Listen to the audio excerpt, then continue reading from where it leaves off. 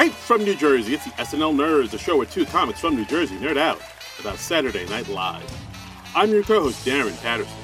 And I'm your co-host, John Trumbull. Happy 4th of July, John Trumbull. Okay. Yeah. Yeah. Sure. Happy 4th of July. Yeah. Yeah. I appreciate the sentiment, even if I can't totally get behind it this year. It's not feeling real patriotic, feeling more what's the word? Enraged. There it is. Enraged, All right. I think is a good word. Tell him what's up, my Horrified. man. Yeah. Drop some knowledge, kid. What's up? Tell him why you mad. Well, I mean, this is a weird week. I mean, our original plan for a 4th of July movie, I was trying to think of like an SNL, a movie starring an SNL alum that had some sort of 4th of July connection. And what I initially suggested was that Jason Sudeikis movie from a number of years back, We're the Millers, where he's like transporting marijuana across from Mexico, which I'm sure is a thing that happens every day. Right. It's back when it was illegal. Remember those days? Yeah. And I'm sure we'll get to that movie at one point. I mean, the connection there was like the climax of that movie. It takes place on the 4th of July, and there are some fireworks at the end. That was literally all I had. And then a couple weeks ago, we had the Supreme Court decision where they overturned Roe v. Wade. Yeah, the court decided, hey, let's just set everything back about 50 years or so. Yeah. Wasn't that a better time back when we were just everything was illegal and people getting killed over bullshit? Let's go back to a simpler time like that. Yeah, and I mean, we both do not agree with that decision, obviously. No. And I mean, it's awful. What else can you say? So yeah. And then I was thinking about it a little more. And I was thinking, like, well, is there any movie that has an SNL connection and also hits on this topic that, so we could do something that's a little more topical and talk about this issue that is important to both of us. And I remembered this movie, Obvious Child. I was calling it The Obvious Child before, but it is just Obvious Child. So yes. And that's the movie we're going to talk about. Obvious Child, starring Jenny Slate, who had an interesting time on SNL. Yeah. We'll get into that a little bit. This movie was written and directed by Gillian Robespierre. It's quite a name. Who I believe like she's recently done like mostly TV stuff, and she also directed Jenny Slate's her Netflix special not too long ago in 2016. This was her stand-up special? Yes, Jenny Slate's stand-up special. It's on Netflix. So this movie came out in when is it? June 2014. June 6, 2014. Had a budget of $1 million, box office $3.3 million. Yeah, this movie is like super low budget, super duper indie. It's like it's almost mumblecore. Yeah, I mean it's based on a short film by the same title that was made in 2009. I wasn't able to find that short film online, but the feature length version is basically an expanded version of that, and it also starred Jenny Slate. And before we get way into discussing the movie, I think we should say we did try to get a guest with us to discuss the movie, because this is such it's an issue for everybody, but it's particularly a female-centric issue. So we thought on stuff like this, we feel like it's important to have a female voice in the mix. Right. Like I promise you listeners, we had somebody lined up. They said they were going to do it. And also, unfortunately, all right. So basically, the person I asked is a comedian. She's hilarious. She's also extremely pregnant. She's very with child, and she's also done like a lot of work. She's also very pro-choice, and she's done stuff with the Lady Parts Justice group. It's like which I think is called now Abortion AF, which is like an organization founded by Liz Winstead, who's one of the OG founders or creators of The Daily Show. Yes. And yeah. So we were going to have this person on. She was like, "Yes, I'll do it." And then for a while, I hadn't heard from them. And so it turns out between when I asked them and now, she had went into labor and given birth to her first child. So like when I saw that on Facebook, I was like, she probably won't have time for this podcast now. I feel like your podcast priorities shift when you have a child. So I mean, and congratulations to her. We are very happy for you. We hope your baby is happy and healthy, and congratulations on your expanding family. Absolutely. But we were just like, well, yeah, they're definitely not doing the podcast now. Kids already ruining stuff. Now we don't have a podcast guest. This is actually like the second time this has happened to us, where we were going to have someone on and then they have a baby right before. SNL nerds, we are labor inducing. Then we'll see that. Apparently. So this is what we ended up with. We wanted to do the show for the 4th of July because we thought it was important. And we tried to get a guest, and that didn't end up happening just because of circumstances and timing. And we've got just two cis heterosexual dudes talking about abortion, and that's how it is. Yeah, we're gonna do the best we can. Yes, we're going to be very sensitive to it, and I mean, for me, myself, this is all kind of brand new stuff. I never really had, or maybe I have known some people that have had abortions, but they've never talked about it, or I've never gone in with somebody to have an abortion. I never had that Ben Folds 5 brick moment. This is all new to me, but I want to be as sensitive and what's the other word?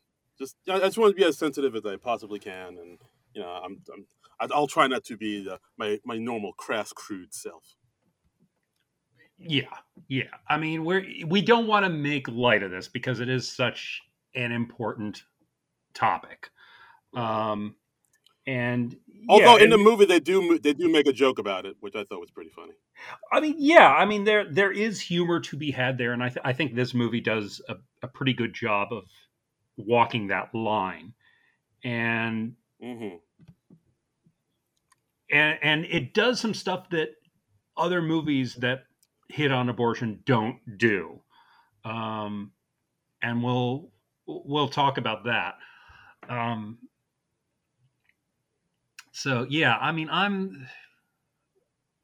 would say I'm lucky enough that I have never had to deal with this situation in my life. I've never had a close call with somebody. I've never had to go through this with a significant other or anything, and I feel fortunate in that regard. Right. And also as men, we have the luxury of not thinking about this stuff as much. Nope. It's not even a blip on most dudes' radars, which is a bummer. Because it seems like most of those dudes are making the laws now for ladies' body parts. And it's also I went and bummed us out again, didn't I? I'm sorry. Well, I mean, it's a serious topic, so we are going to be at least serious, and then hopefully we can lighten up a little as we go, because there are, like we said, there are funny moments in this movie. But it's also just frustrating is that so many of the people who talk about this stuff and they're making the laws about it, they'll say these stupid, ignorant things where it's just you don't even have a junior high school understanding of pregnancy. Yeah, it's somebody's if it's a legitimate rape, the body has a way of shutting that all down. I forget who said that, but it's no.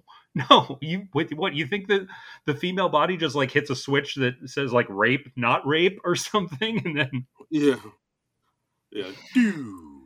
it's just so dumb. I was telling Darren before we started recording, there was this story that's been trending on Twitter where like literally there's a 10-year-old in Ohio who apparently was impregnated because of a rape, and because of the new laws that just went into effect, she was 3 days past the 6-week time frame where an abortion was allowed. So she's now having to go to another state, and I'm forgetting which state, to have that done. And that's just horrifying, man.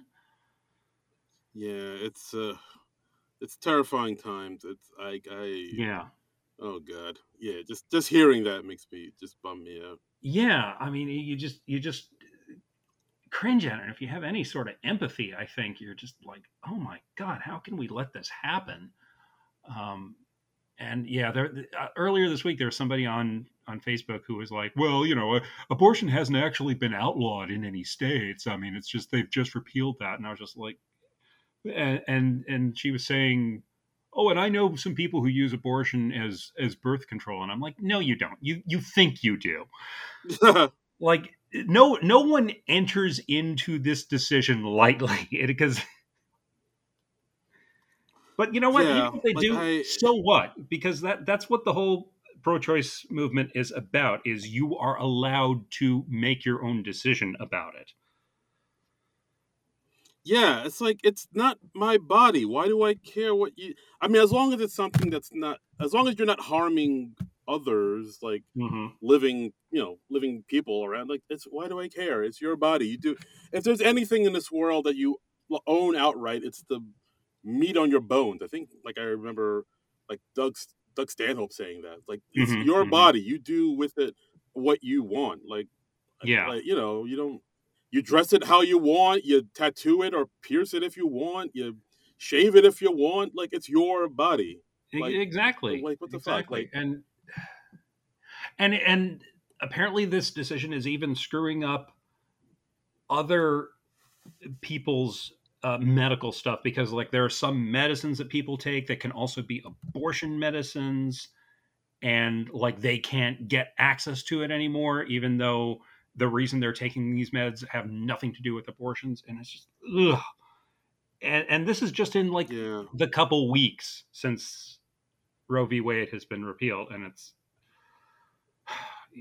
just scary stuff. Yeah, man. This is just, it's terrifying times, my friend. It's like the worst. I mean, guys. Wow, we're really starting on a serious note today. But yeah, like, I mean, I think, I speak for John when I say, if you're out there, just, donate to Planned Parenthood, donate to any independent clinics. I know actually Vanessa Bayer put up a post on our Instagram about things you can do, like donate to an abortion fund at abortionfunds.org.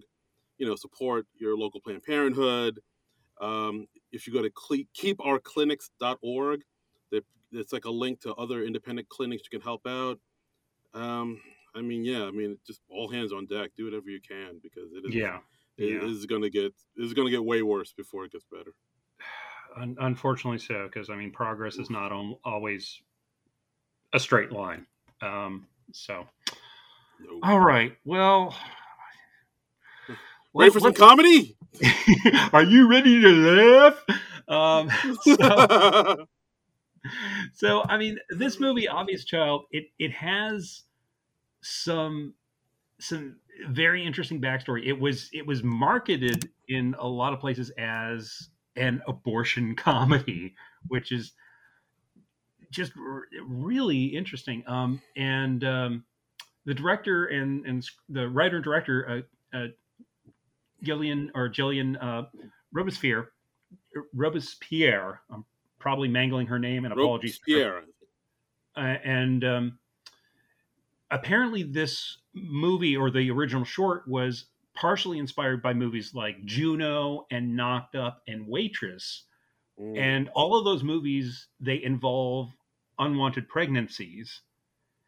But in each of those films, the woman in question has a change of heart, and then they end up giving birth. And this movie is different from those in that the woman in this movie, Jenny Slate's character Donna, she decides I'm going to get an abortion, and she never changes her mind. She never wavers on that. There's not a lot of questioning about whether or not it's the right decision for her. She knows that it's the right decision. And right. and I I really really realized can't think you of don't see that story in movies very much. You don't see someone say, "I'm going to get an abortion," and then I go through with it. But it's much more common for them, for a woman to say, "Oh, I'm going to get an abortion," and then she has a last minute change of heart. Yeah, I mean, maybe wasn't there an abortion like Dirty Dancing? Like that's There thing, is. that's the only one I can think of, truly. Yeah, and that's the whole reason that Jennifer Grey's character Baby becomes Patrick Swayze's dance partner, is because his original partner has an unwanted pregnancy, and they take her to get, I guess it's like a back alley abortion because it's like 1963, and what else is there? Oh gosh. And Oh boy. yeah. So, and that movie was made in 1987, and so yeah. So this and in those other movies, I don't think they're going for like a message of, oh, it's best to have your baby. I think it's just usually having a baby has more storytelling possibilities than not having a baby. Yeah. So I think that's probably exactly. Like it's like, well, now that you've had this, now what? Now what do you do? Like, exactly. A lot of people can't see, think the story's over right there. Yeah, and so Jillian Robespierre, she said, these were all movies I enjoyed, but she felt they rubbed the wrong way by misrepresentation of women on screen when it came to unplanned pregnancy. They just didn't feel true. So fair enough. She says, we knew the conflict wasn't going to be will she or won't she. I've already seen the movie where somebody's torturing themselves over the decision. And yeah, this is a story that's not really told. And I think the movie's pretty exceptional for that reason. Yeah, very much so. Like, I expected it to hit like a lot of the sort of stereotypical beats that I've heard in all those other movies that you've mentioned, where like it's very like it's one of those things where she really racks her brain about whether she wants to have the pregnancy. I mean, have the baby or not. Like I mean, I expect at one point like a lot of people in her life, like her mother or her father, to give her pushback about it, or to like be vehemently against having an abortion. Like, oh no, you need to have this. Like, I expect this like a big climactic scene like that, but in this movie, everybody seems to be very understanding about it and okay with it. Like the guy who impregnated her, Max, in this film seemed like, I mean, he was a little upset, but he seemed ultimately to be okay with it in the end and understanding that it's your body and you do with it what you want. And like even, I'm kind of jumping ahead, but when Donna, Jenny Slate's character, talks to her mom, and the mom is way more understanding than I expected her to be. And even she admits that, like, oh yeah, I had a abortion too, and when I was a teenager in the '60s, I was like, wow, I never see this in film. It's interesting. Yeah, and I didn't really realize how. I don't want to say formulaic about the other movies, but it is a bit of a like this is the abortion story, and it's like that's the one abortion story you tell, is like either somebody gets an abortion and they really regret it, or they are going to get an abortion and then they decide at the last minute, oh, I'm not going to get an abortion. Right. So but well actually let's do this. Let's talk about Jenny Slate, because like as I said earlier, she had like a very short tenure on SNL. And like on paper she should have been like, a perfect fit for SNL, but I know she was only on the show for like a year or so, and like even she admits she was not a good fit on the show. Like she admits, there was an interview I saw, I think it's Off Camera with Sam Jones. Oh yeah, I love that about show. it. Yeah, it's really good, and she talks about being on SNL was my lifelong dream, and like I worked really hard doing improv and everything, and when I finally got it, I was like, this is it. This is going to be everything I dreamed of. And she got there, and it was just not what she thought it would be. It was very much like you have this big dream of something you wanted your whole life, and when you get it, like not only do you realize it's not what you thought it would be, it's you're not quite sure if it's what you want, and I think that was Yeah. her feeling towards it. Yeah, she joined the cast of SNL for one season. This was from 2009 to 2010. My God, I can't believe it was that long ago because she still feels like a recent cast member to me.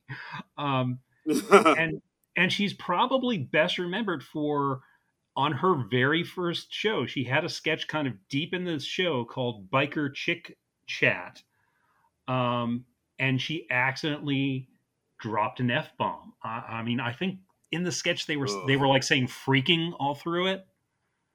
So they're coming very close to saying the F word, and she very understandably accidentally said fucking instead.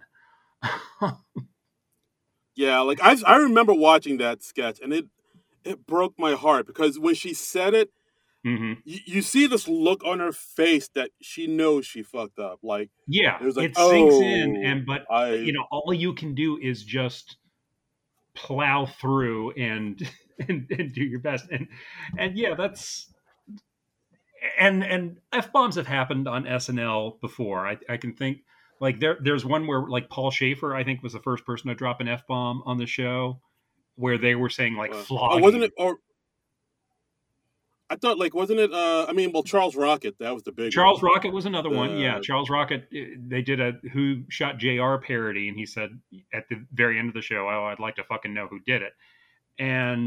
But no, it happened with Paul Schaefer too. Okay. This was like I think in the 5th season or something like that. Norm Macdonald, I think he once said like, "Oh, what the fuck was that?"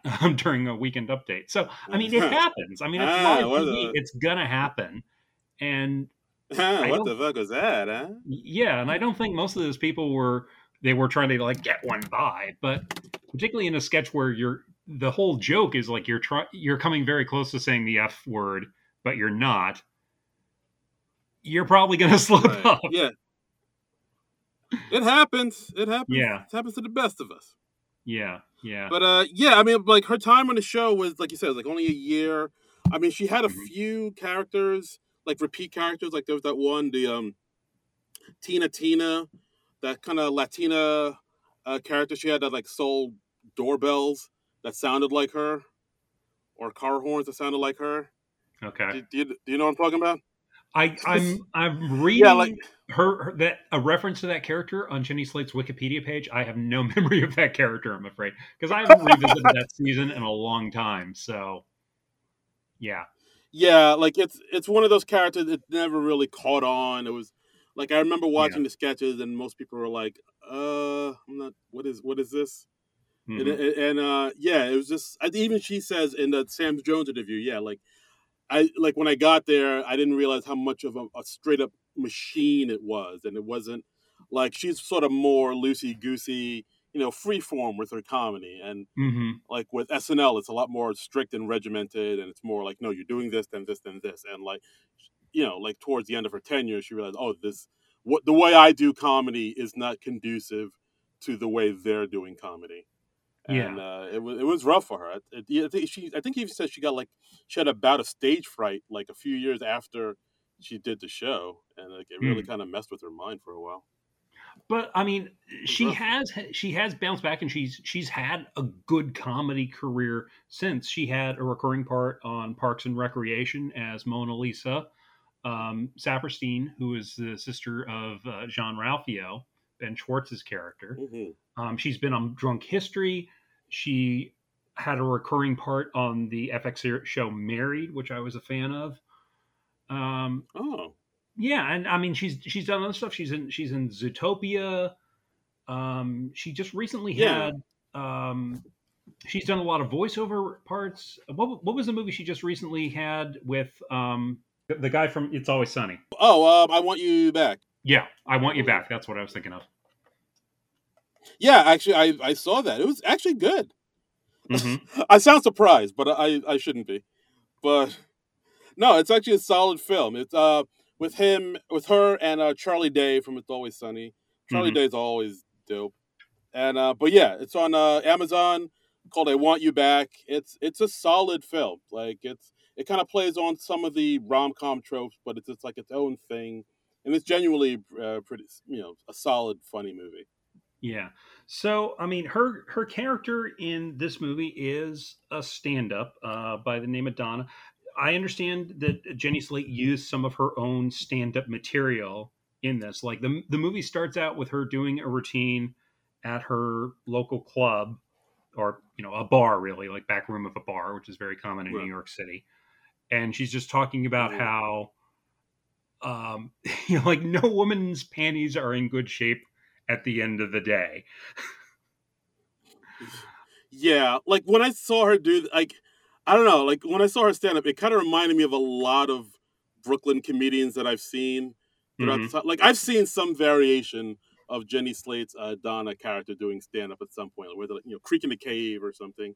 It's Right. like because this character Donna, she does in the first few minutes she does jokes about her vagina and the way she looks super Jewish and her boyfriend. She mentions her boyfriend a lot and like their Hmm. sex life.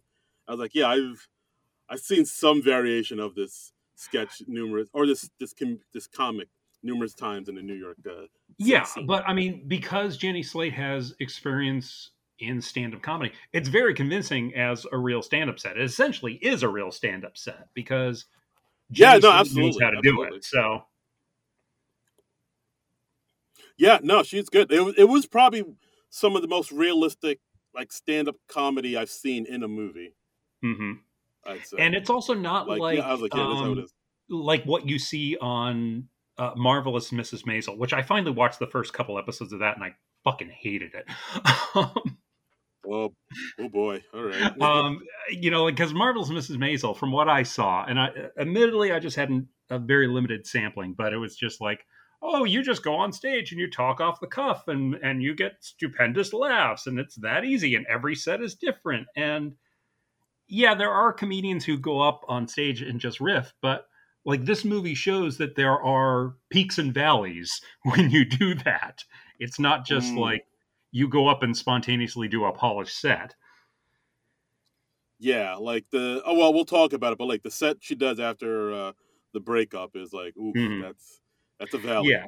That is a So valley. so she's talking about her relationship in her act, and then after she gets off stage, her boyfriend Ryan dumps her in the club bathroom after her set, and he says, "Oh yeah, I've been sleeping with someone else," and it turns out that he's been sleeping with her friend Kate. So this throws Right. And Donna for also a loop, and she gets drunk, and she leaves a ton of voicemails on Ryan's machine. It's or his phone, because it's 2014. It's not a machine, but right. it's very much Exactly. like that Yeah. scene in Oh, Swingers. yeah, oh, very much so. Also, so Ryan, her boyfriend that dumped her, played by Paul Briganti, segment director of Saturday Night Live. Oh, hey, I didn't know that. That's cool. Yeah. Mm-hmm.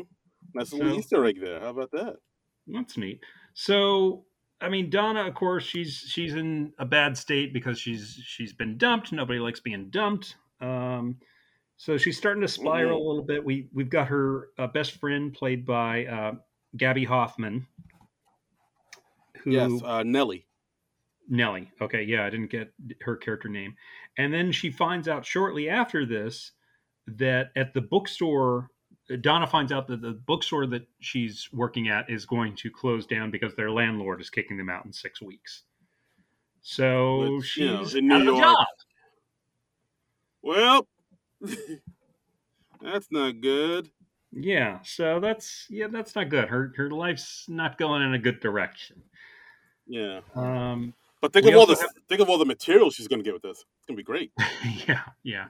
But I mean, a friend of mine said recently, like, you can't really create when you're in survival mode, and that is very, very true. I mean, if Mm. you have to have enough stability in your life that you're not constantly scrambling to survive. I've I've seen numerous comedians do the quite opposite of what you're saying, good sir. Well, not everyone can do that. I'm just saying. We also have Richard Kind playing her father, the great Richard Kind, who you know from Spin City and a million other character roles, and he's really cool. I mean, who doesn't love Richard Kind? He's awesome. The name Kind is his name. Yeah. It's his last name. Come on, man. And he's friends with George Clooney. So what? Yeah. Richard Kind is like in George Clooney's like inner circle of friends because like they befriended each other when they were up and coming actors. Holy wow! All right. Mm-hmm. I had no idea. Good. Little fun fact about Richard Kind there. Wow, he has George Clooney's phone number in his cellular. He probably has George Clooney on speed dial. I'm gonna say. Tight. Well done, sir. Yeah. Well done. I mean, like they get together, they play basketball, they ride motorcycles. They do fun stuff. They ride off into the sunset. I can picture it now. Yep. The only thing I found sketchy about Richard Kind's character is they're having spaghetti together, and he makes a reference to them having honey in spaghetti sauce, which I've never heard of. Is that a thing? What? I have never. That sounds disgusting. And like, if I got that in a restaurant, I would send it back. I've never heard honey and spaghetti. Oh God. It sounds weird, right? I mean, I feel like that is the thing that should be outlawed by the Supreme Court. I mean, I don't want to knock it because I've never tried it, but it sounds sketchy to me. Yeah, look, I don't want to prejudge. I'm sure people thought, pineapple on pizza was disgusting too, but I really can't see honey on spaghetti sauce being any good at all. Yeah, but I don't know. Hey, prove me wrong. That just sounds really strange to me. And hey, I'm not going to get militant about the pineapple on pizza thing. You know, the pineapple with a little ham, the Hawaiian style pizza. I think it's fun every once in a while. If you enjoy the pineapple on the pizza, go nuts. Enjoy the pineapple. Live your life. Pizza. That's what I'm saying. It is all about choice. We are pro-choice here. Go on. Yes, go on. Live your life. Do what you got to do. Go on, live your life. Right. Yeah, like there are people who get bananas angry if you mention that you like pineapple on pizza. They're like, "Get out of my house! You disgrace my mom!" And then it's just like kick you out of their lives and in their home and everything. It's like, dude, it's just pineapple on pizza. And it's, again, it's like, is anyone forcing you to put pineapple on your pizza? No, probably not. Right. No one's doing that gunpoint. Yeah, exactly. But yeah, the honey and spaghetti sauce, that just jumped out to me when I was like, what? Okay. No. So yeah, if that's a thing, please let us know. Tweet at us at SNL Nerds Show and let us know. Is that an enjoyable thing? Are we missing out? Should we try that? I don't know. Yeah, let's educate us. Educate us. Let's see. The next note I have. This was in one of her post-breakup stand-up routines, where Jenny Slate talks about how she looks like Anne Frank, and she said that, and I was like, "Oh, holy crap, she kind of does." A little bit, yeah. Like I thought that deserved more. To be honest. No, that's a good observation. I like when a comic has a good offbeat. Hey, I know what I look like, and then they have a thing like that. That can be really hack, but if you can do it in a clever way, it's really funny. Yeah, absolutely. So so at this point, Jenny Slate gets super plastered, bombed out, drunk, still upset about the breakup, and of course she gets up on stage and talks about it. Which, as you say, John Trumbull, you shouldn't maybe do that. You should maybe wait until you're okay with it. You shouldn't go up and just vomit out all your angry feelings in front of an audience. Even on a free show in Brooklyn. Well, I mean, here's the thing. Okay, I mean, one, you shouldn't go on stage drunk. I always try to wait and have a drink after the set. I mean, you want to have your wits about you. I think that's generally a good idea. Maybe if you can handle like a one drink before you go on stage, but don't go up there sloppy. That doesn't do anybody any good. And Agreed. also, yeah, there's a difference between just whining about your life and writing jokes that are about how your life is going off the rails. And Donna doesn't quite do that Yeah. because she's in a state. I think at one point she says, like, I feel like when someone does something bad, they should die, but instead we die. Yeah. Not met with laughter, that line. Yeah. And Yeah. the whole time I was like, somebody should be giving her the light, right? Should somebody be like giving her the light at this point, or Yeah, oh you boy, don't see it's getting anybody uncomfortable. give her the light. It's yeah, usually when we say getting the light, that's somebody turns on a light, and like some clubs they have like a light on the ceiling that lets you know, hey, your time is almost up. In most small bar shows or things like that, they'll hold up their cell phone in the back so you can see it from the stage, and you're just like, oh right, I should wrap it up in a minute or two. So Right. Sorry, yeah, guys. Yeah, that was that industry jargon. It's yeah, exactly. just But her friend hosts the show, so maybe she has extra leeway there or something. So right. Her so friend after this Joey, played disaster, by Gabe Liebman. what was that? Say that again. Her friend Joey, played by Gabe Liebman, the Okay. comedian.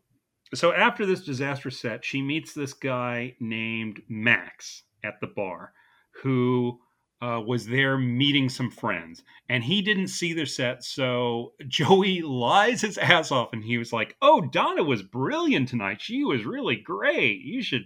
Wow, you really missed out. It was one of her best sets ever."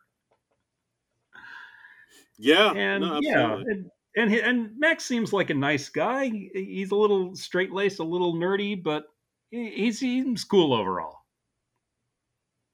Yeah. Like, I think at one point, uh, I think Donna talked to Joey about him. It's like, yeah, I mean, like, because like Joey, he's a gay man, and he's like, yeah, he's really hot. And Donna's like, yeah, but he look at him, he's like super Christian looking. He's like a Christmas tree. That's Yeah, always a funny line. yeah. And she's like, I'm and Joey says, you could be the angel on top of the Christmas tree. And she's like, no, I'm the menorah on top of the Christmas tree that brings it tumbling down, I think she says. Okay, so Donna and Max, they get rather drunk. They end up hitting it off, and they end up hooking up at his place. Yeah, they hook up. There's also like a little moment before then where they get super crazy drunk, and of course, as anybody is wont to do when they get super crazy drunk, they go pee in the streets, and so Mm-hmm. we see Max peeing against like a wall. Uh, yeah, he's standing up. Donna squatting down. Because that's how ladies pee. And at that I've moment, heard, yes. Max accidentally farts. Yes, Max accidentally farts in her face, and she actually is not disgusted by it. She's actually, thinks it's hilarious, and of course that's followed by a passionate kiss on the streets post urination. It's a beautiful, sweet thing. Yeah. So yeah, so they go back to his place. They hook up. We see like a little dance party thing. They're dancing to Paul Simon's song "The Obvious Child," which great song, underrated Paul Simon song, by the way. It's the first song off of his album "Rhythm of the Saints," which I think came out in like 1990. It was his follow up to Graceland. Yeah, I'm not super familiar with that song. Like I consider myself to be a pretty good, pretty decent Paul Simon fan, and that one, like, I totally did not know until this movie. I was like, oh, all right, this It's a song's all good right. song. I remember getting that album in college, and yeah, it's a jam. It's got like it's when Paul Simon was still experimenting with the African rhythms, and so there's a lot of steel drum in it, and it's yeah, it's a nice peppy song. Got a lot of energy to it, and I think it's a strong Paul Simon song, a underrated Paul Simon song. Okay, fair enough. I guess I'll Gotta add that to my queue and give it a listen. Mm-hmm. Yeah. So okay, yeah. So they hook up. They go to Pound Town. The next morning, Donna, leaves in the night. The next morning, and so then they cut to a few weeks later. Uh, Her and her roommate are trying on clothes because Donna has, I believe, like a job of what's it called? Job interview for like a receptionist. She's still like at the bookstore. She's like helping them get everything packed up and cleared up. So yeah. Right. She's helping them pack up and get cleared up, but she's getting ready to go out into the workforce. And then she's like, "Oh wow, my boobs are sore." And then her Mm-hmm. friend jokingly says, "Oh wow, maybe you're pregnant." And of course, Yeah. that causes her to be like, "Oh my god, maybe I am." And Right, because that's then she does the math. She realizes like, oh no, I missed my last period, and I'm never late, and da da da da da. And then she sort of starts trying to reconstruct her evening with Max. She says, "I remember seeing a condom, but I don't remember what it did." So she's not certain if they actually used a condom and practiced safe sex or not. yeah, So the condom was in the room. It was in the vicinity. It was yeah, there somewhere. yeah. And from what I understand, condoms they don't work terribly well if they're just in the general area. They actually have to go on top of a penis. This is what I have learned in health class. Wow. Oh boy, I got to make some calls then. Yeah, This is new information to me. yeah. So they get a pregnancy test. They're of the pee on the stick variety. They're in the bathroom together, and her friend, what's the friend's name again? Gabby Hoffman's character, Her Nellie. Nellie. And Nellie is like, while because you have to wait like 2.5 minutes, which seems like an infinity when you're waiting to find out something that big.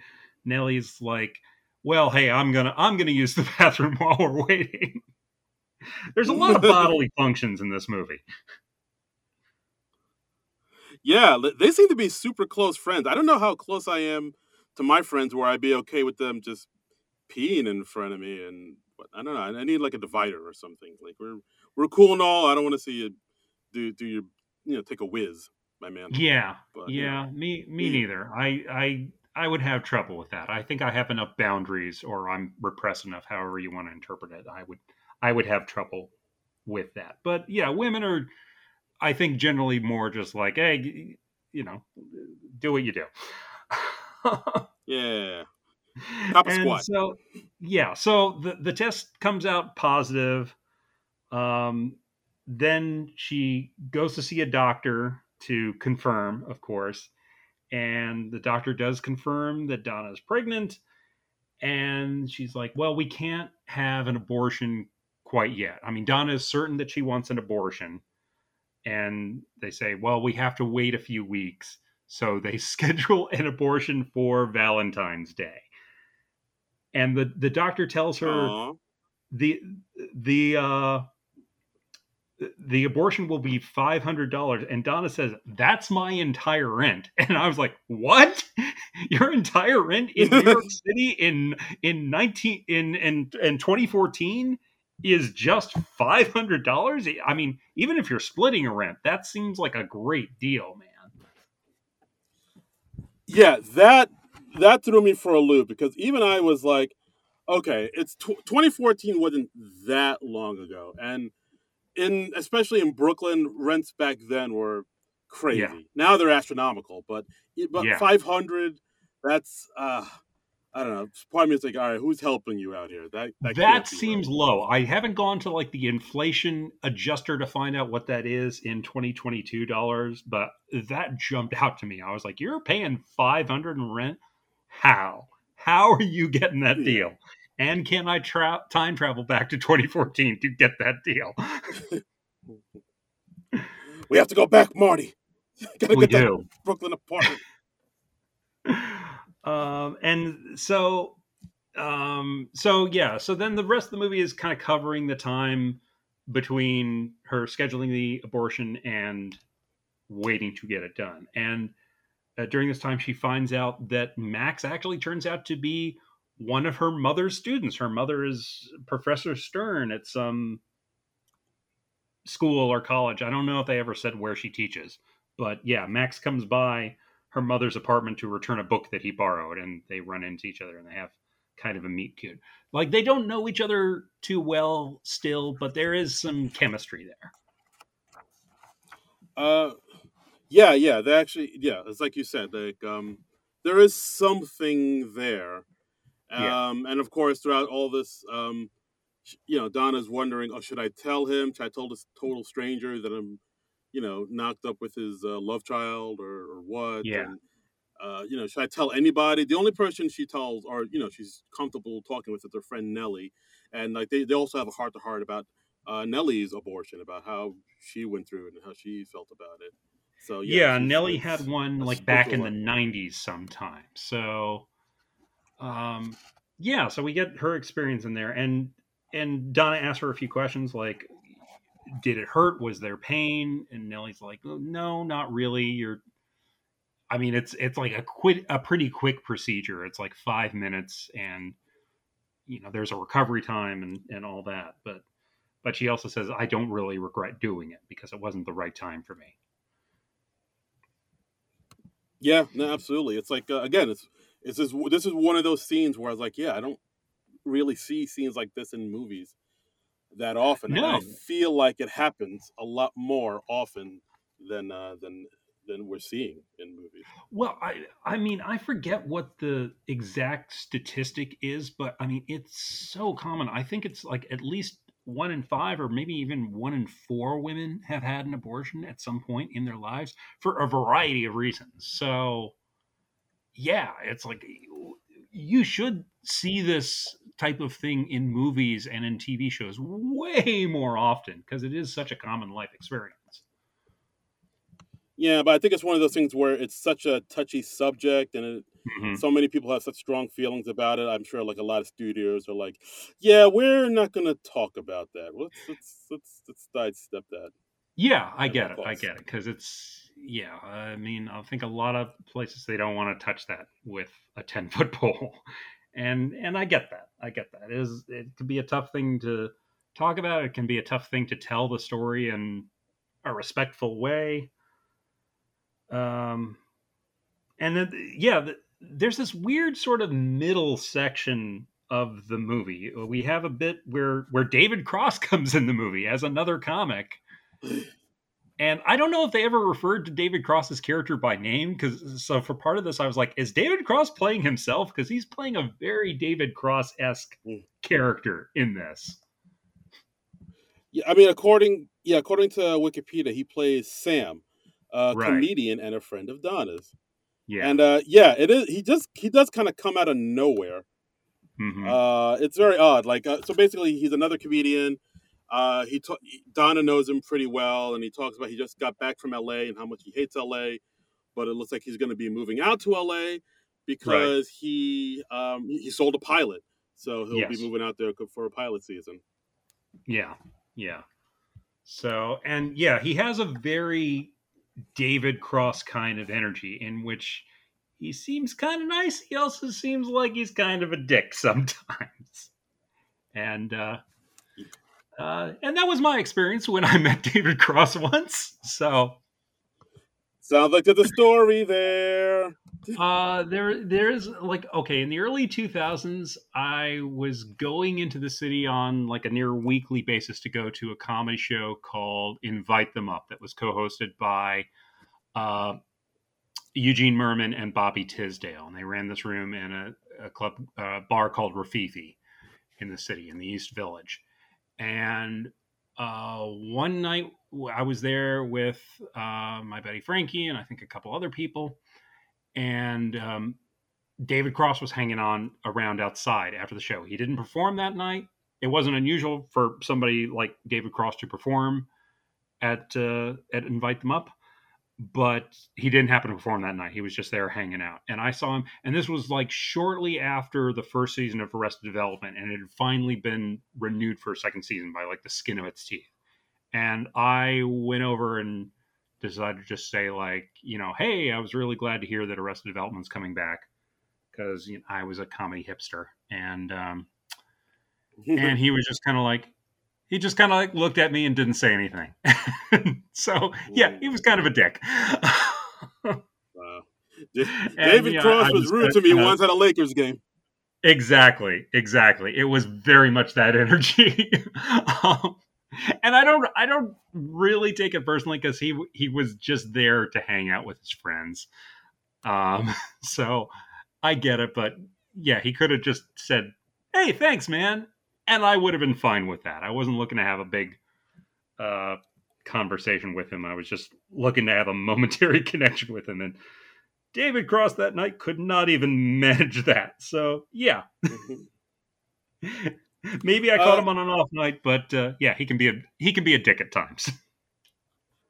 I have heard. I mean, I don't think he's at the level of Chevy Chase or nothing, but like I have heard, right. And even by his own accord, that yeah, he could be a bit of a prickly pear, we'll say. Yes. I mean, Google David Cross and Charlene Yee sometime, and learn that backstory. That's an interesting story. Oh no. Anyway. So David Cross, yeah, he's kind of bonding and vibing a bit with Donna, and she's like preparing to go to another location with I'm just going to call him David Cross, because he's essentially David Cross.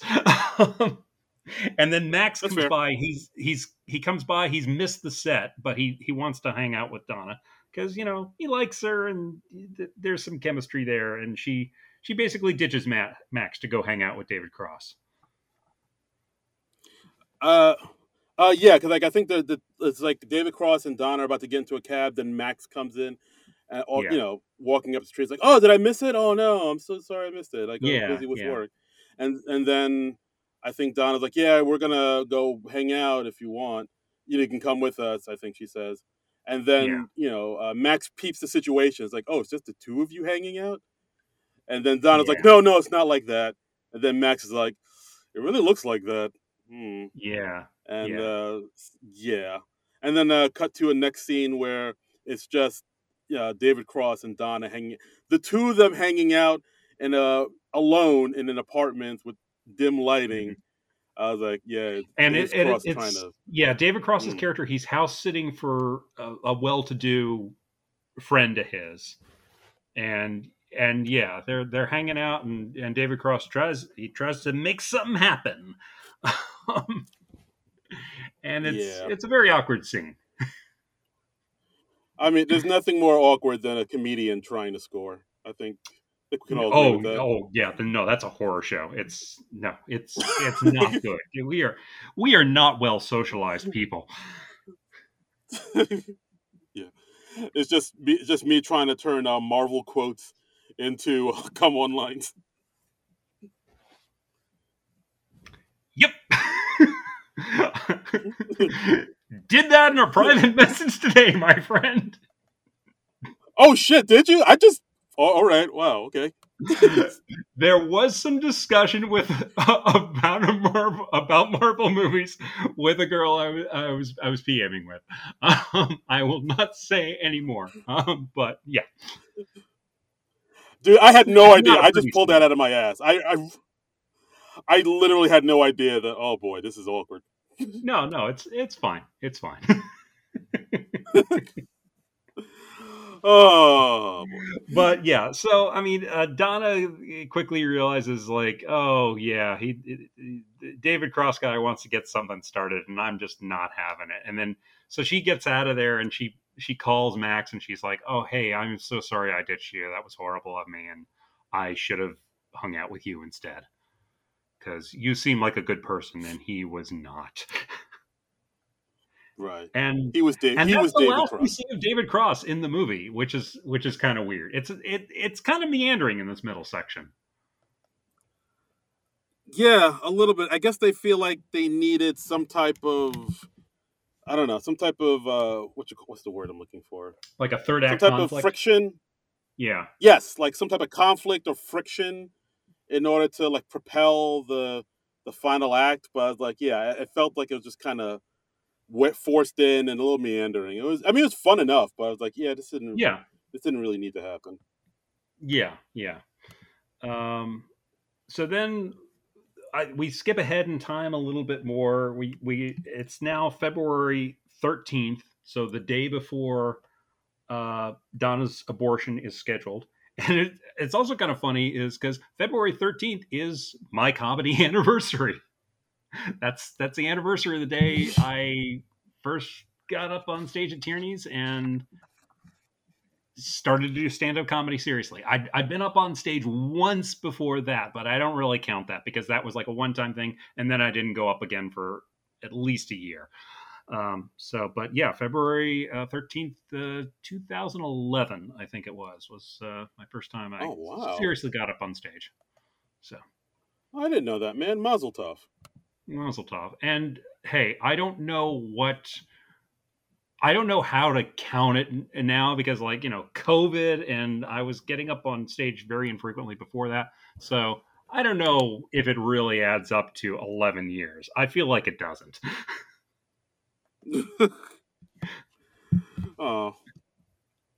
Fair enough.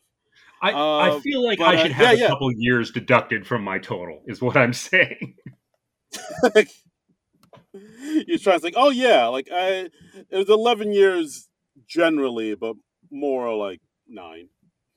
Yeah.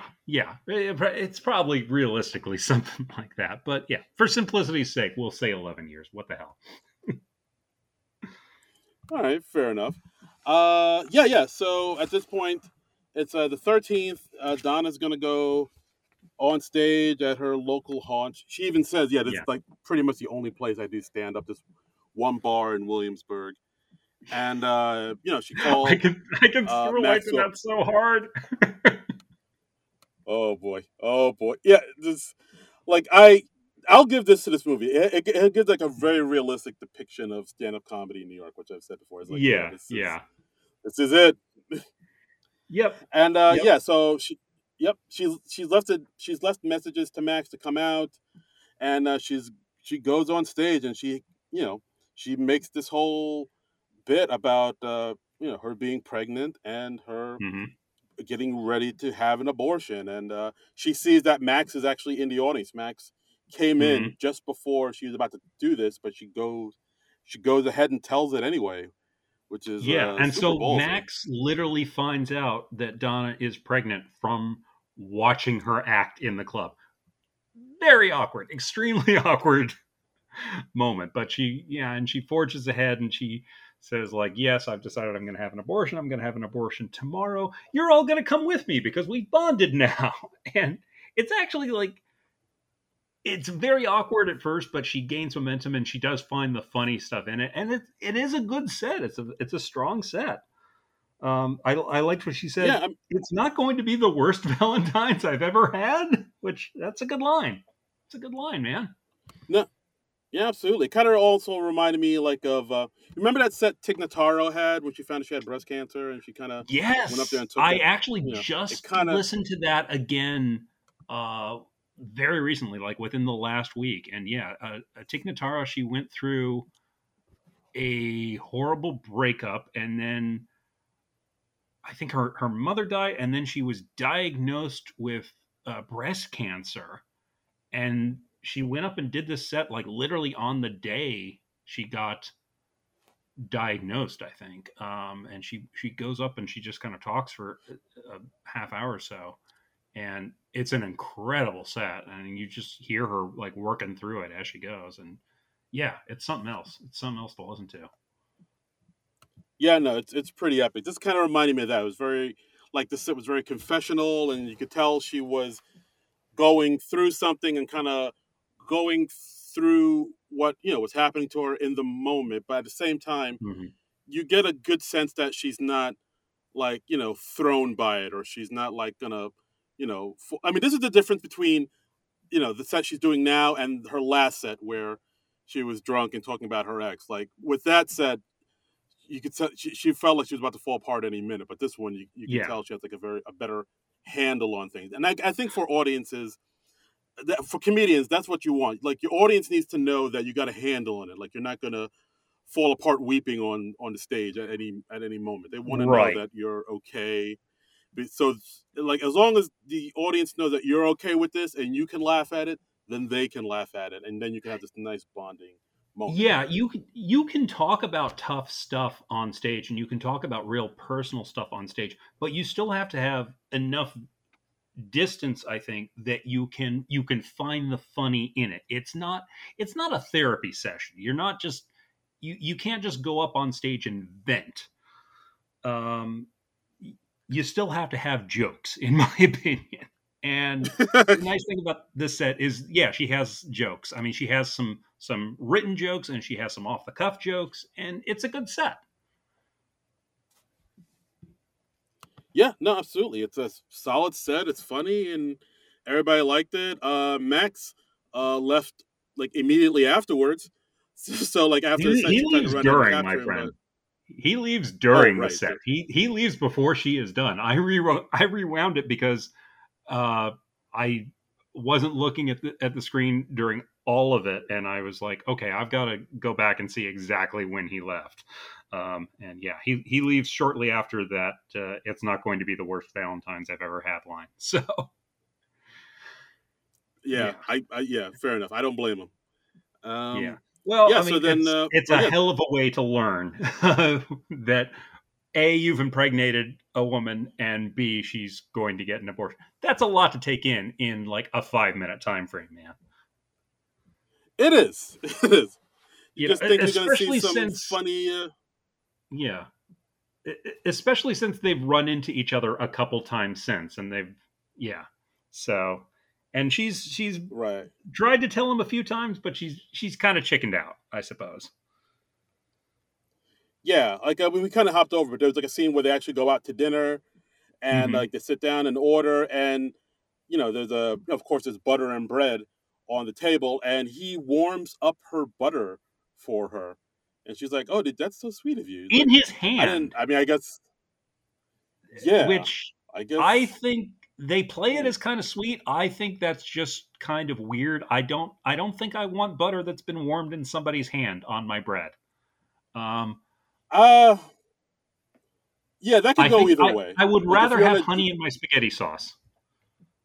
to, it sounds like a euphemism, but It does. It does. but But no, yeah, I am yeah, talking literal honey in my spaghetti sauce. I would rather have that than hand warmed butter on my bread.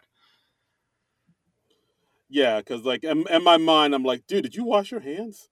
What are you? Yeah. Yeah. That just seems kind of sketchy to me. By the way, is it Yeah.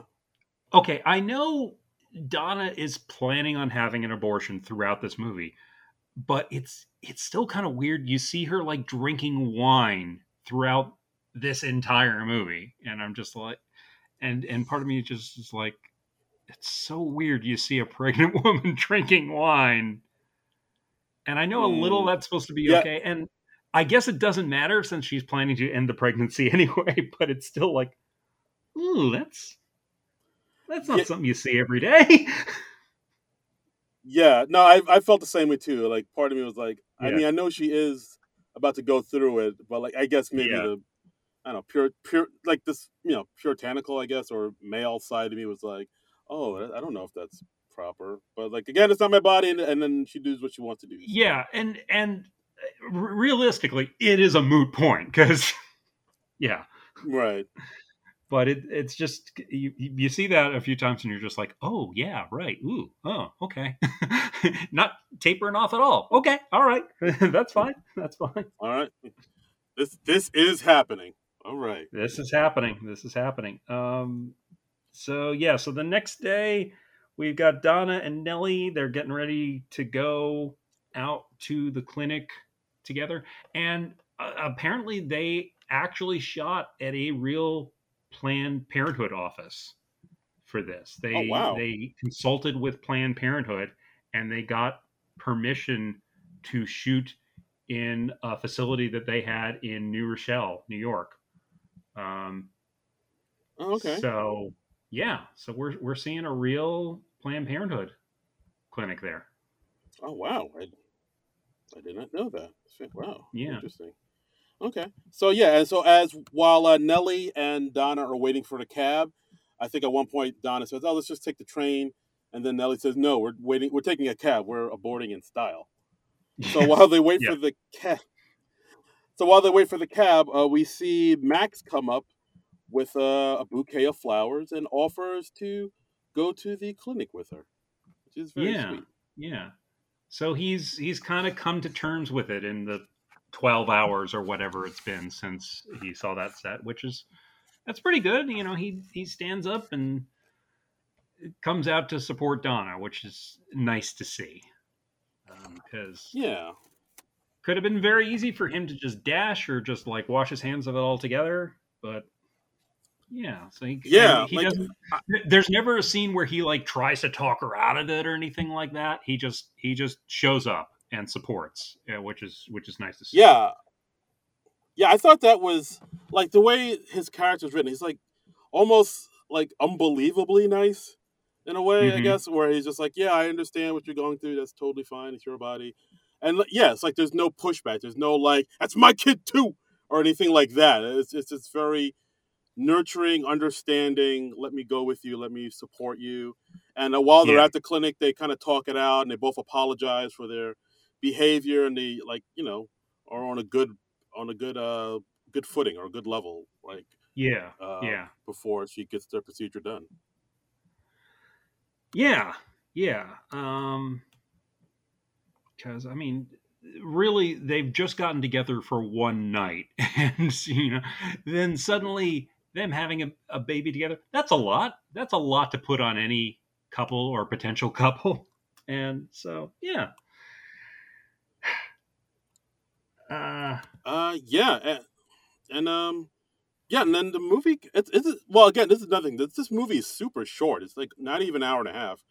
So yeah, yeah. the movie, yeah. So the movie ends with her But getting the procedure. She yeah, and there's a, go there's for it. a neat scene. It's like pretty much like a dialogue free scene with just Donna sitting in the recovery area, and she's in like a pink uh, hospital type gown, and she's sitting there with several other women who I'm assuming who also had abortions that day, and they're all just kind of sitting there in silence, but they all have that weird bond, and you just see Jenny just kind of smile at another woman there, and I mean Yeah, it's something else. That scene really struck me. yeah. There's like a lot of nice little kind of quiet moments where Yeah, you get to see Jenny Slate really kind of stretch her acting chops and really kind of give yeah. some warmth and humanity to this character and the situation she's in, and it's really I really dug it. I really thought it was very sweet. It was just sort of a nice grace note, I thought. Uh, just in that aftermath, and she's just kind of coming down or recovering from, I mean, this huge thing. And yeah, even if it's a decision that you're okay with, it is still a huge thing to do. So, um, but yeah, and then we see uh, Max and Donna together. He's kind of helping her with her recovery at her apartment after. They're just on the couch together, and he's like, "Hey, do you want to watch a movie?" And they start watching Gone with the Wind together. Neither one of them has ever seen it before, and I thought about it Yeah, a little bit, and I wonder if they intentionally chose Gone with the Wind because like one of the most famous lines from Gone with the Wind is when the Mammy character says, "I don't know nothing about birth and no babies." I want I feel like that has to be mm. intentional. I feel like that was maybe a deliberate thing that they put in there.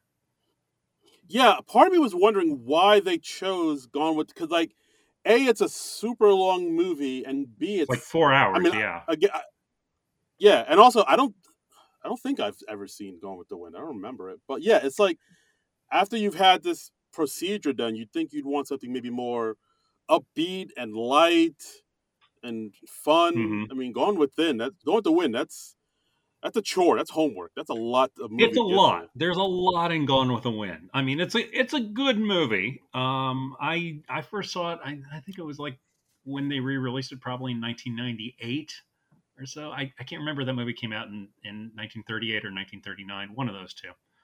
Um, but yeah, good movie. But it's a time commitment because it is literally like 4 hours.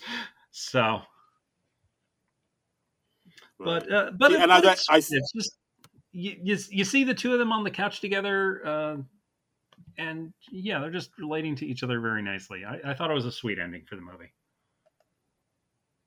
yeah, no, it's a very sweet ending with and a hopeful ending. That all right. So Mm-hmm. now that they went through this together, and maybe they've probably bonded closer than ever. I mean, like Yeah. something like this, going through this together, like bonds you even closer. So that maybe there's hope that they'll have like a better, a nice, strong, healthy relationship together. Like we'll see where this Well, yeah, goes. I don't know. I mean, the I agree with you. It's movie's very sweet. it's sweet, but I think the movie is still kind of ambiguous as if they are going to be any kind of couple beyond this. Are they just going to? They could be a couple. They could just be friends. They could just totally drift out of each other's lives. And I think the movie is just saying like all of that is fine. And the point is that it was not the right decision for her to have that baby. She was not in a place in her life where it was good for her to have the baby. She was not in like a steady or a stable relationship. She did not have like a regular means of income. She wouldn't have been able to support this baby. And yeah, and Jillian Robespierre, I'm sure I'm mangling her name. I apologize again. She just says she was talking in this New York Times article about how even in like Sex and the City, which is generally a sex positive show, they had a plot where Miranda at the last minute decides to continue her pregnancy. Um, and she said like that's the formula we were fighting against. We're just so brainwashed to believe that's what a happy ending is. It's like, oh yes, you have the baby even if you have doubts. And Jenny Slate was more blunt. She says, a woman who is not ready to have a baby making it work is not a happy ending to me. It's a personal nightmare. And I think that's an excellent point, man. Yeah, no, I totally agree. Like, I agree with all of that. Like, I think we are Mm-hmm. conditioned in this country to believe, like, yeah, having a baby, that's the happy ending, whether you want it Yeah. or not. But like, we just don't want to admit that a lot of women just aren't programmed to be moms or don't want to have kids, and that's fine. That's Yeah. totally And fine if you yeah, don't want not to have a everybody kid. wants to And get like, married. Not everybody wants to have kids.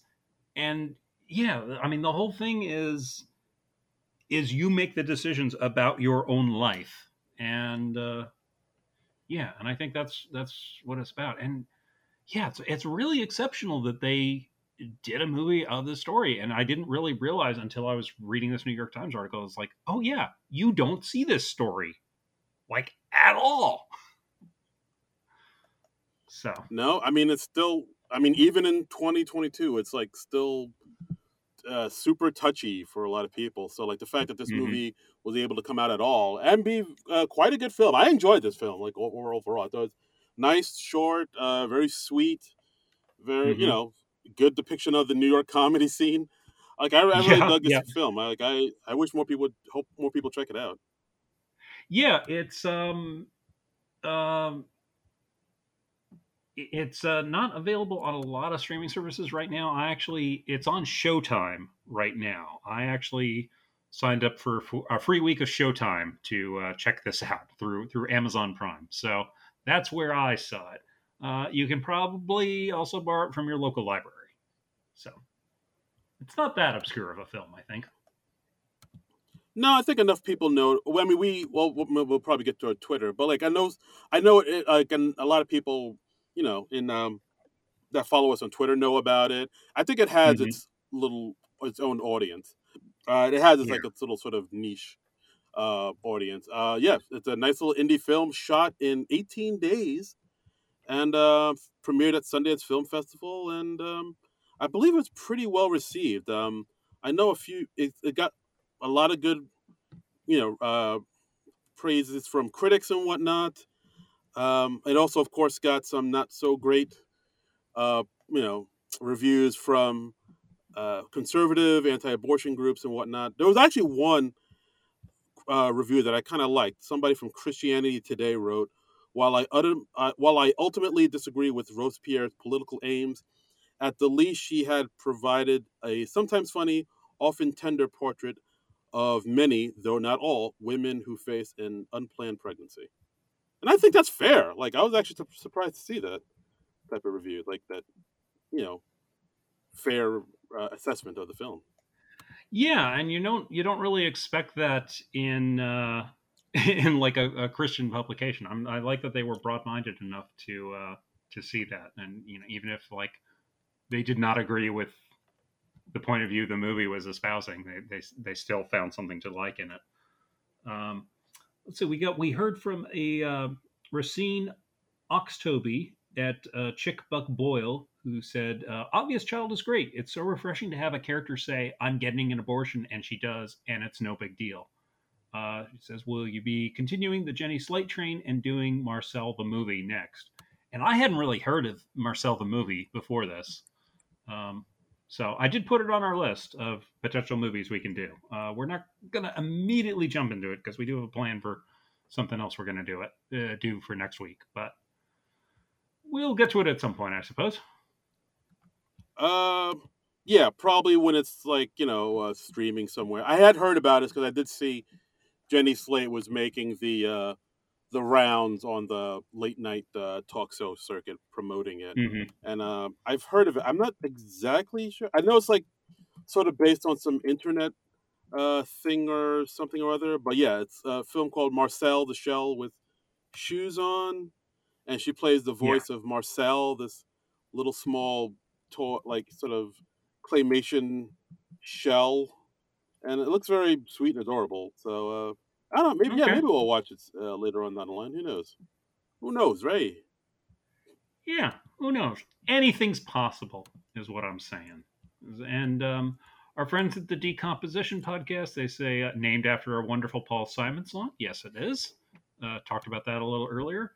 And then they say, ladies, find yourselves someone who warms your butter packets.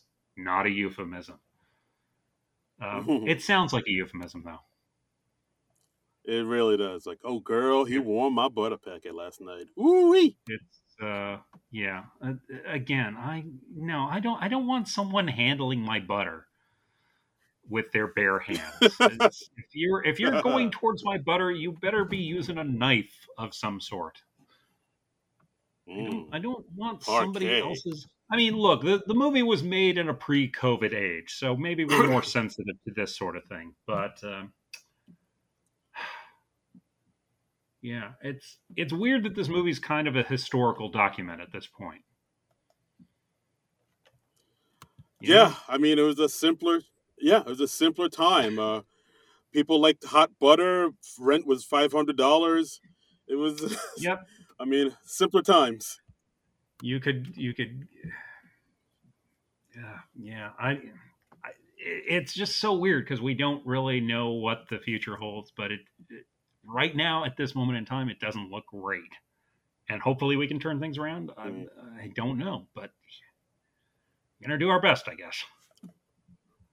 Yes, we're gonna do our best. Keep fighting, stay strong, and of course, we're always here at the SNL Nerds to offer all our listeners a nice comedic respite from the dumpster hellfire that is the world we live in. Like, come listen to us and laugh a bit before you go outside in the real world where shit should be crazy, as the kids say. Yeah. Yeah.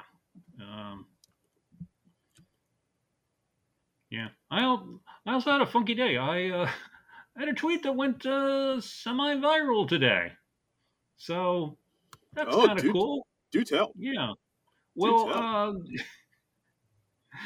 Mark Hamill. Okay. Well, like with some of the.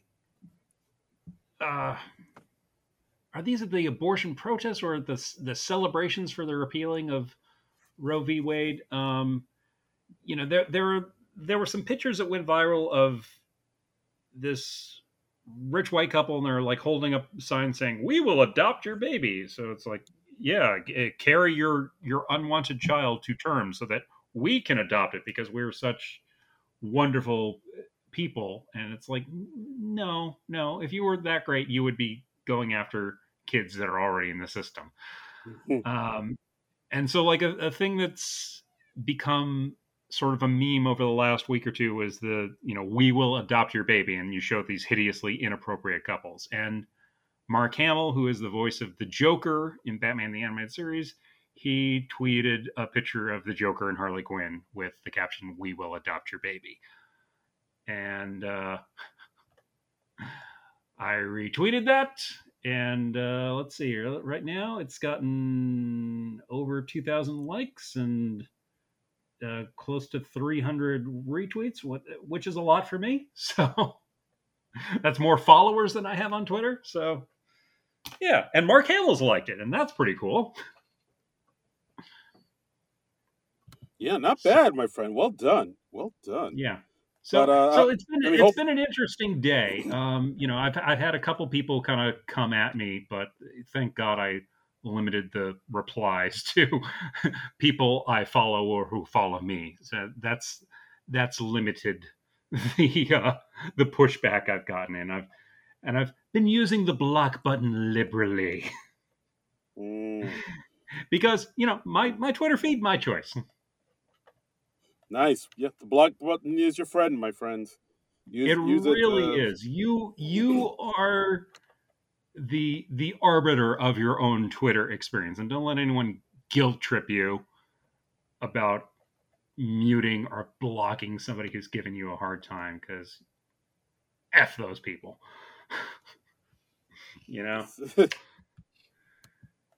Here. Some people are like, "Oh, you don't want to hear from opposing viewpoints," and I'm like, "Well, yeah, if you're a complete stranger and you're a total ass, I do not. I have other ways I want to spend my day than engaging with people who I find annoying."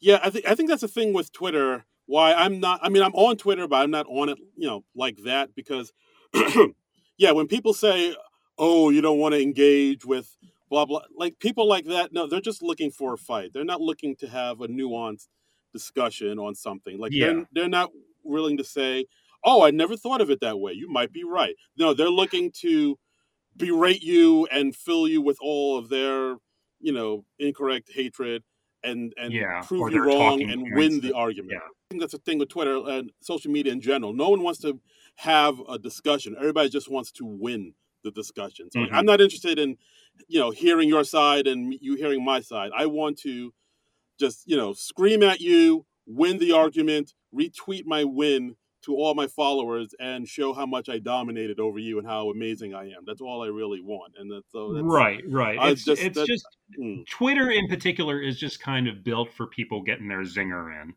And look, I'm trying not to be hypocritical about this. That's totally what I was doing too. But yeah, so I mean, what are you going to do? I mean, I don't think it's really realistic or possible to expect any kind of nuanced discussion with a 280 character limit. That's not a great start. So, but what are you going to do? I mean, you'd hope that we can figure all this out and come to some sort of consensus on it, but probably not. But failing that, you hope that at least we go with what the majority of the country wants. That seems rational to me. That would be nice. You would think that we would do that, but as they said in this movie, there was one point in this movie where they're like, "Yeah, this is the patriarchal society where old men in robes have control over women's bodies." I was like, "Wow, It's still relevant to this day." It's more relevant today. That line. I mean, that line just hits home, man. And yeah. So I don't know. I don't know how to bring this all home, Darren. What do you say? And that's the episode, guys. Guys, thanks for listening. That's the episode, guys. So thank you for listening to our weird meandering discussion on this. I hope we didn't embarrass ourselves too much. So yeah, I don't think we did. Hopefully not. Yeah, knock wood. Yeah. So next week we're gonna do something a little lighter, something that still hits on sexism, because it's a movie where it also got a lot of grief when it came out. I realized just recently that we're coming up on the 6th anniversary of this movie. We're going to cover the 2016 remake of Ghostbusters. Yeah, we're doing it. Kate McKinnon, Leslie Jones, Melissa McCarthy, Kristen Wiig, and if I'm not mistaken, this will be the first time either one of us has seen this movie, right? Yeah, didn't watch it at the time. And we should also say that Cecily Strong, another SNL regular, has a part in the movie. And it's directed by Paul Feig. I didn't. We can get into it more next week. I didn't see it at the time, not because of any no women can be Ghostbusters sort of thing. I watched the trailers and it didn't look like an especially good movie to me. And also, I was sick of most everybody in the cast at that point, besides Kate McKinnon, who I still love and will always love. So that was it for me. And is that a valid reason? Generally, if a trailer doesn't look good to me, I'm not going to run out and see the movie. So that's me. Yeah, I'm the same way. Like I love Ghostbusters. I love all these actresses that were in it. But yeah, I'm with you. Like I looked at the trailers and I was like, oh, this doesn't look very funny, and it kind of looks like they're trying to it reminded me a lot of like how sometimes when a cartoon will put out a female version of that cartoon and like kind of market it towards girls more, like when they had the Chipettes after the Chipmunks, or they had Miss Pac-Man after Pac-Man came out. This movie felt like Miss Pac-Man, where it's like, oh, it looks close enough to the original, like the Ecto-1 car kind of looks like the original one, and the uniforms kind of look like the original ones, but it's just a little off. And it just looked like they were maybe kind of, I don't want to say pandering, but it just looks like somebody was like, hey, here's the girl version of it. Go out and support this. Women, you got your own lady version of this now. All right, girl power. It felt maybe a little pandering to me, and the trailer just didn't look good. My main memory of it is it didn't look like there was much that was especially different from the original, outside of the genders of the main characters. And if you're doing a remake, you want to see like some sort of new spin or new twist on it. And also, I was just like, I'd rather see this cast just do an original movie of their own about something that arises out of what they did. Because I know Ghostbusters, I mean, that came out of Dan Aykroyd's interest in the supernatural. But look, hey, I want to keep an open mind about this, and I hope I end up loving the movie, and I hope I watch it next week, and I'm like, that was wonderful. I was an idiot for not seeing this 6 years ago in 2016. So that is my hope. I'm fingers crossed. If I'm going to feel that way, I don't know, but I'll watch it and I'll be as honest as I can about it. I'm the same way. I'm hoping that I'm wrong. Because like it has happened before, where you watch a trailer or a commercial for a movie, then you actually watch the movie, and you're like, oh, this movie is way better than the commercial, than the trailer made it look. I'm hoping that's what's happened here. I'm going to go in with a super open mind, and if I don't like it for whatever reason, I'm going to come in with very detailed, very well thought out, very, very reasoned reasons why this movie didn't work for me. But I'm going in with an open mind and an open heart, John, hoping that this movie and we're gonna try not to make this be a whole like, oh, this sucks because women thing. We don't want to be that. We don't want to be that. So I think we are likely going to have a guest with us next week to help us out with this and let us know what she thinks. So come back and see what we think, and tell us what you think. Tell us what you think of the Lady Ghostbusters. Yeah, and which they did not call them. They're just Ghostbusters. Right. Exactly. Yeah, but I mean, exactly. they got so much grief for this movie. This movie became such a thing, and it just. Yeah, I mean, hopefully all that fuss has died down enough that we can actually just look at it as just a movie. That would be nice. Yeah, it was. We'll get into it, guys. We'll get all up into it, and that's our episode, guys. Thanks so much for listening, as always. You can follow us on Twitter at SNL Nerds Show. You can follow me on Twitter at Darren Incredible. That's DARI Incredible. Instagram too. Follow me. And you can follow me on Twitter at Trumbull Comic. That's TRUMBULL and the word comic. Yeah, and you can follow us at non-productive.com or on Twitter at nonpro. And check out the other shows on the Non-Productive Network, because we got some cool stuff. Sure do. Mm-hmm. So, next week, 2016 Ghostbusters. That's what we're doing. And thanks for listening for this week. So, until next week, Nerds out! This has been a non-productive media presentation. Executive producer Frank Hablawi. This program and many others like it on the Non-Productive Network is distributed under a Creative Commons Attribution Non-Commercial No Derivatives license. Please share it, but ask before trying to change it or sell it. For more information, visit non-productive.com.